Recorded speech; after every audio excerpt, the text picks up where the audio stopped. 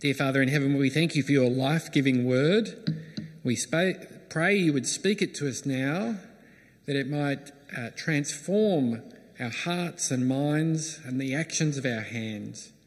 We thank you that it is life-giving, that has given us life and is promised to give others life with us. Go before us now, we pray in Jesus' name. Amen. Well, what is the purpose of the church? Tiffany's already raised this question. Why are we here? A very important one to think about. When you go to the footy stadium, you know why you're there, don't you? To be entertained by the footy. And at this point in time, to see the Panthers win again. When you go to the plaza, you know why you're there, to go shopping. When you go to your workplace, you know why you're there, to do your work. Now, some of you will be thinking, and I have thought of it myself too, each one of those experiences can have more than one purpose, and often they do, but each came about with a first purpose in mind. So how would you answer it for church? Here like we are today, or in your growth group, or kids over in kids' church, the youth over in the year 6 to 8 group. When you go to church, you know you're there. Why? What are some of our answers? We might say to worship God, to glorify him, to fellowship with each other. We might say to sing or to hear the word of God or to pray. We might say to share the Lord's Supper, to build others up or to evangelise others. It's okay to have more than one answer, but we'll all find ourselves leaning into our first purpose in one way or another. And the choice we make, whether we've thought about it or not, it actually has a huge impact on what I or you do when we come to church and on what we do together. But I also think when you get followers of Jesus talking and talking about the purpose of church, it has one special challenge.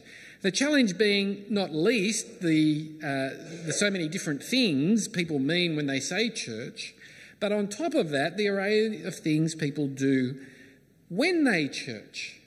It sounds like two things after saying it was one, but that'll happen again today. So how to be clear? And wonderfully, we have a great starting point. The starting point is the answer to the question of whose church is it? Think back to when Jesus was travelling with his disciples, the things he was doing, the things he was saying. They were like pieces of an identikit being given to people, the people who were there, so that they could recognise him for who he was. You know, the sort of thing, they take you down to the station. What did the person you saw look like? Well, she had pierced ears, her eyes were this colour. And in Matthew, this comes as a bit of a mini climax. When Jesus asked his disciples who people thought he was, and wonderfully I use this technique in my family, I then turn it around with a segue, and he said to them, "Who do you think I am?" And it's Peter, when he's talking to the 12, that nails it and says, "You are the Christ or Messiah, the Son of the living God." Now, we've talked before about how that recognises Jesus is at the pinnacle of God's plans, but it's what Jesus says next that's so important for what we're considering today. When he goes on to say, in response to what Peter said, Matthew 16, verse 18, "And I tell you that you are Peter, and on this rock I will build my church, and the gates of Hades will not overcome it." Now, before we get to church building, just to say, this isn't just Jesus just setting Peter up as the Pope, as some believe. It's not even that. It's actually a clever way of making a point, where because Simon is the one who made this great declaration, and this declaration is the foundation of everything God is doing now in the world. And if you read the full passage, not even Simon thought of it himself. It was God the Father who gave him that awareness. Jesus gives him now the nickname Rock, which is what Peter means because he's the first to recognise Jesus from his identikit. Which leads to the big ticket item for us today. Jesus will build his church. As God's Messiah, as God himself, the church exists for him and through him.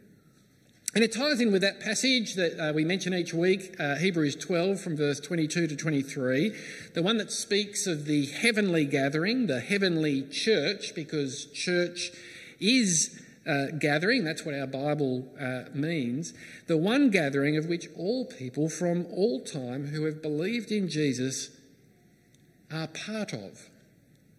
That's a spiritual reality now.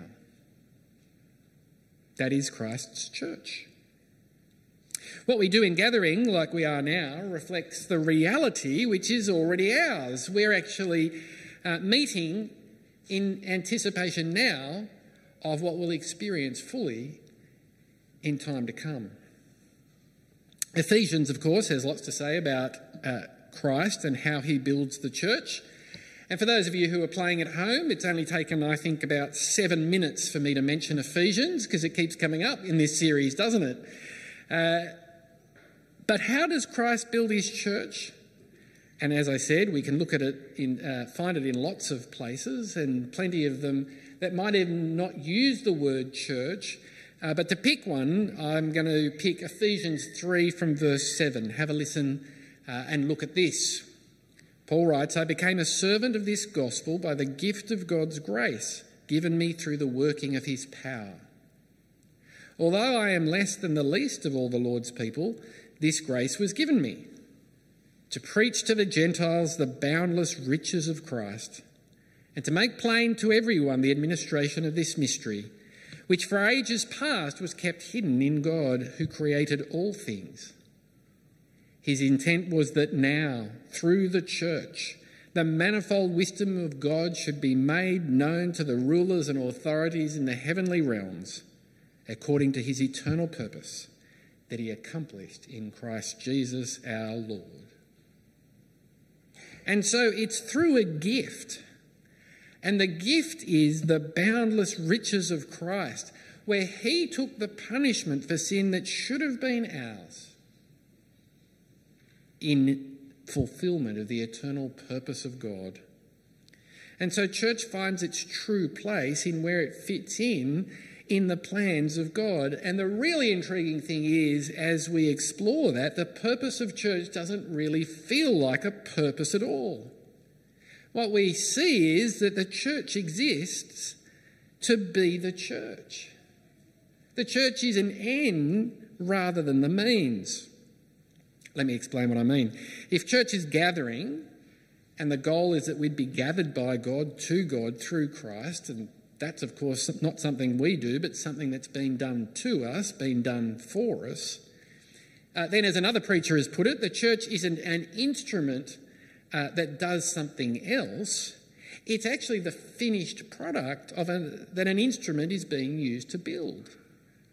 It's more like, if you can imagine it this way, a cut diamond in all its beauty, instead of the jeweller's saw that was used to cut it. Which means the church exists for the relationships that we've been gathered to share. For the new relationship we have with God through the gospel, through all he has done in Christ. Now we live in forgiveness. And also the new relationships we have with one another, each united to Christ and so united to each other. And we express that in both the reality of gathering like this and in what we do while we're here. Now, does that change how you think or feel about church? Among us, we can have a whole range of thoughts and feelings, can't we, when we're thinking about church? At one end of coming could be an inconvenience, trying to fit it in with the rest of my busy life. Or like going to the dentist, I know it's good for me, but it doesn't mean it isn't painful sometimes. And like I said last week, we still live in the age of sin, where I sin and you sin. We all sin, and we're all affected by the consequences of sin collectively. And so too we can feel the challenge. It can be challenging coming to church, of hearing what's read or preached, or experiencing the discomfort of disagreement. But, and it's a big but here, we may also be carried along by the wonder of what God has done for us, what he's doing right now among us.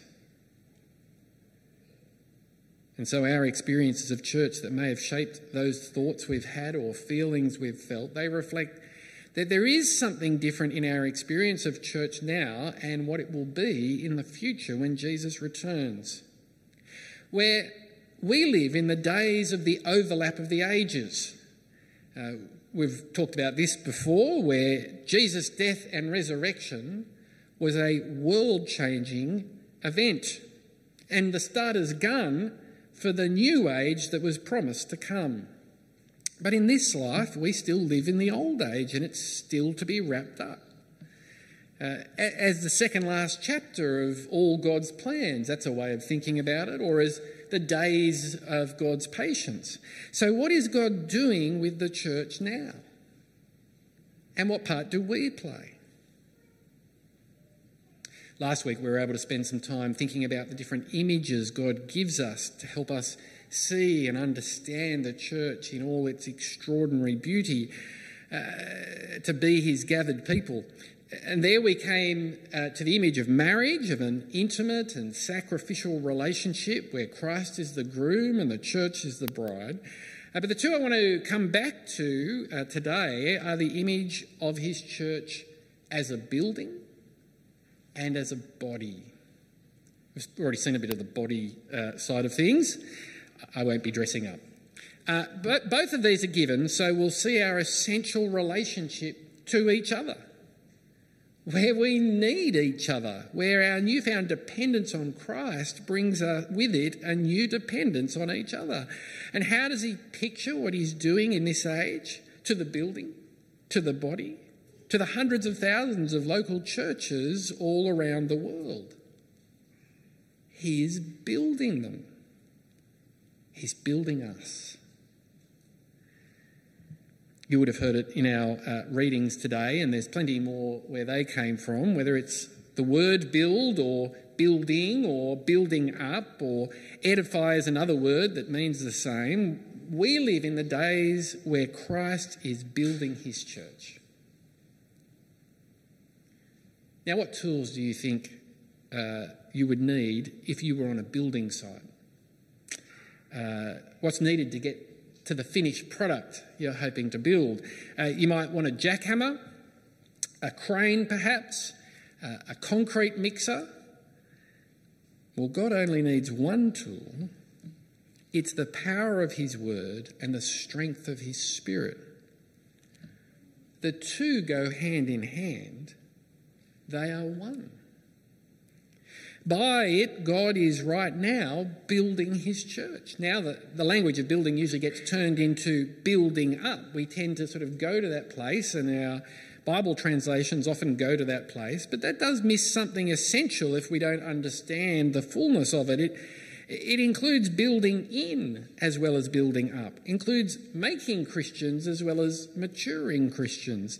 So I'm actually going to divide the building up bit we're talking about here into those two ways, and then at the end of it, ask you to forget them as two ways and remember them together as one. Is that okay? Sounds a bit odd. See how we go. The first way God does the building overall is by building in. He does it through the preaching of the gospel to those who don't trust it already. And we could look again at 2 Corinthians 4, that was our first reading, but I thought I'd pick up on chapter 5 just a little bit later, and we're not going to explore every part of this. We're really just getting the main thrust. 2 Corinthians 5 verse 17. Therefore, if anyone is in Christ, the new creation has come, the old has gone, the new is here. All this is from God, who reconciled us to himself through Christ and gave us the ministry of reconciliation, that God was reconciling the world to himself in Christ, not counting people's sins against them. And he has committed to us the message of reconciliation. We are therefore Christ's ambassadors, as though God were making his appeal through us. We implore you on Christ's behalf, be reconciled to God. This gospel is, of course, the message that through Jesus we may be reconciled, we may be friends again with God when we were enemies. And the result is that as people believe the message, the local church grows as people are added to it, as people are built in. And over the years, we've seen God do that among us and beyond us. Even as you reflect on your own story, your own history, God is building people into his church just as he did it for you and for me. The second way God builds is building up. Ephesians 4 is a great place to see this, and so we read from verse 11. So Christ himself gave the apostles, the prophets, the evangelists, the pastors and teachers to equip his people for works of service, so that the body of Christ may be built up, until we all reach unity in the faith and in the knowledge of the Son of God and become mature, attaining to the whole measure of the fullness of Christ. Then we will no longer be infants, tossed back and forth by the waves and blown here and there by every wind of teaching and cunning and craftiness of people in their deceitful scheming. Instead, speaking the truth in love, we will grow to become in every respect the mature body of him who is the head, that is Christ. From him the whole body, joined and held together by every supporting ligament, grows and builds itself up in love as each part does its work. We are Christ's, one body in him, united and with the same shared opportunity to serve, but also with the different contributions we get to make in service. And here you see, for the different grace gifts given by God, the ones that are mentioned specifically are all word gifts, where again it's God by his word at work. The same tool as builds in, builds up. But wonderfully, we too have a role in God's body-building plan. I don't know whether you've ever thought of yourself this way, as a body builder.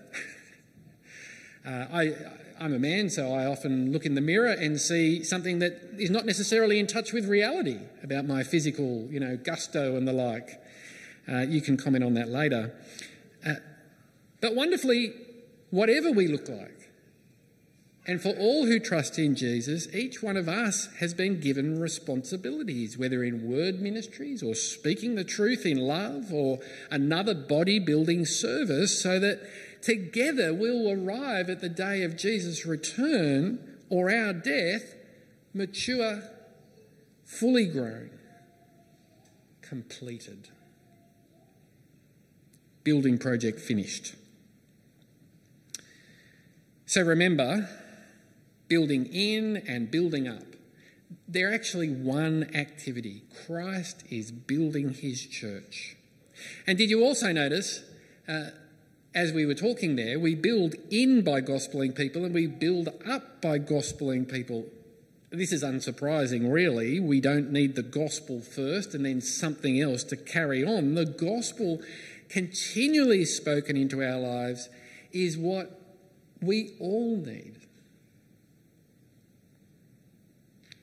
So now, how do we play our part in light of God's great body-building project? It means we don't just come to church to have a me and God experience, though indeed we do have that. But above all, we come to church to have a one another and God experience. relating, building, and being built. Now, of course, that doesn't happen if we don't gather. And so, of course, we must do that. That is essential. In churches, I was just thinking as I say that I worked out quite some time ago when you're preaching or leading a church, not to berate the congregation for not coming to church. Because, in fact, the people who are here are by and large the people who don't need to hear that to get them here. It's the people who aren't here who need to hear it, but they're not here to hear it. Here's another thing. In churches for years past, we taught how coming to church doesn't make you a Christian, rightly so. The thing is, lots of people believed this and stopped coming. But we should have also emphasised, if you're a Christian, you will church. Recently, our technology has served us very well. That's a grace of God. But it's not a substitute for gathering face to face. It can't replace the character of being physically together and the way that promotes and encourages and enhances our relationships one with another. And in God's amazing way of getting things done, when we do gather, not only do we get to serve and build others in love, He uses everyone else in the room to do it, to serve and build you. And as we've already seen, the Word of God, which comes through the Spirit of God, is central. And so you can find, we won't do it now, though there is an opportunity in growth groups during the week in the study that goes with this section. God's Word tells us that when we gather like this, some will preach, we will all listen, we all may sing, and likewise we all speak the Word of God to each other. Together we get to respond in humility before God, as some will accept the call to repent for the first time. And the rest of us will observe and repeat it again and again. And we respond to God in prayer and ask Him to work in us so we'll be obedient, the obedience that comes by trusting what He says. And each one of these things contributes to the building process. Each of them is essential to the building process, but it's the building that is the activity that is going on among us, and wonderfully God using us in it. And so we've chosen a few for our Transforming Lives spots over these 3 weeks, a few areas of what we do when we are together to focus on, and rest assured Dave has got one of those for us today. And we'll share a link as well, because the Australian Church Record has got online some great short little articles on the different things that we do when we're together, why we do them. And next week we'll explore more of our part, the part we take responsibility for under God in God's body building program. But let me ask you, for you to answer for yourself, how are you responding to God in a way that's appropriate for where you're up to with God? Have you trusted the gospel of good news for yourself? Have you taken the step of humbling yourself in confession and repentance before God? And so moved from living outside the church to experiencing the gift of being in it. And once you have, and for as long as you have been, how are you making time to church and frequently churching and walking into church with God's body building program at the forefront of your heart and mind? Now, having said that, this is time for an obvious plug, our Grow What You Know book, which I don't think I actually brought with me, which is a mistake, but it's called, that's right, How to Walk into Church. Tony Payne's written it. Let me encourage you to lay your hands on it. If we've got any copies left, it's over there. Otherwise, we'll stock them up again so that you can spend some more time thinking knowing the purpose of church, thinking through how you'll meet your responsibility and privilege under God. In fact, grab someone else and read it with them. Even when we are not here, we can be thinking about how to love and play our part in building God's church. But let me finish by saying, to all of us who have trusted Jesus as our Lord and great reconciler, first and foremost, that is why we are here. He is why we are here. Through his great bodybuilding program. We are his church. That is the beauty of our life together. And so let's express that as we gather and together glorify God. I'll lead us in prayer. Dear Father in heaven, thank you for giving us the extraordinary privilege, as we have prayed already, to be adopted into your family, but wonderfully to come together as your church. Work in and among us here as a congregation, as a local expression of the extraordinary thing that you are doing in all of history. Help us, we pray, to understand our identity, to live in step with it, and to take up our part in building the body. We pray this in Jesus' name. Amen.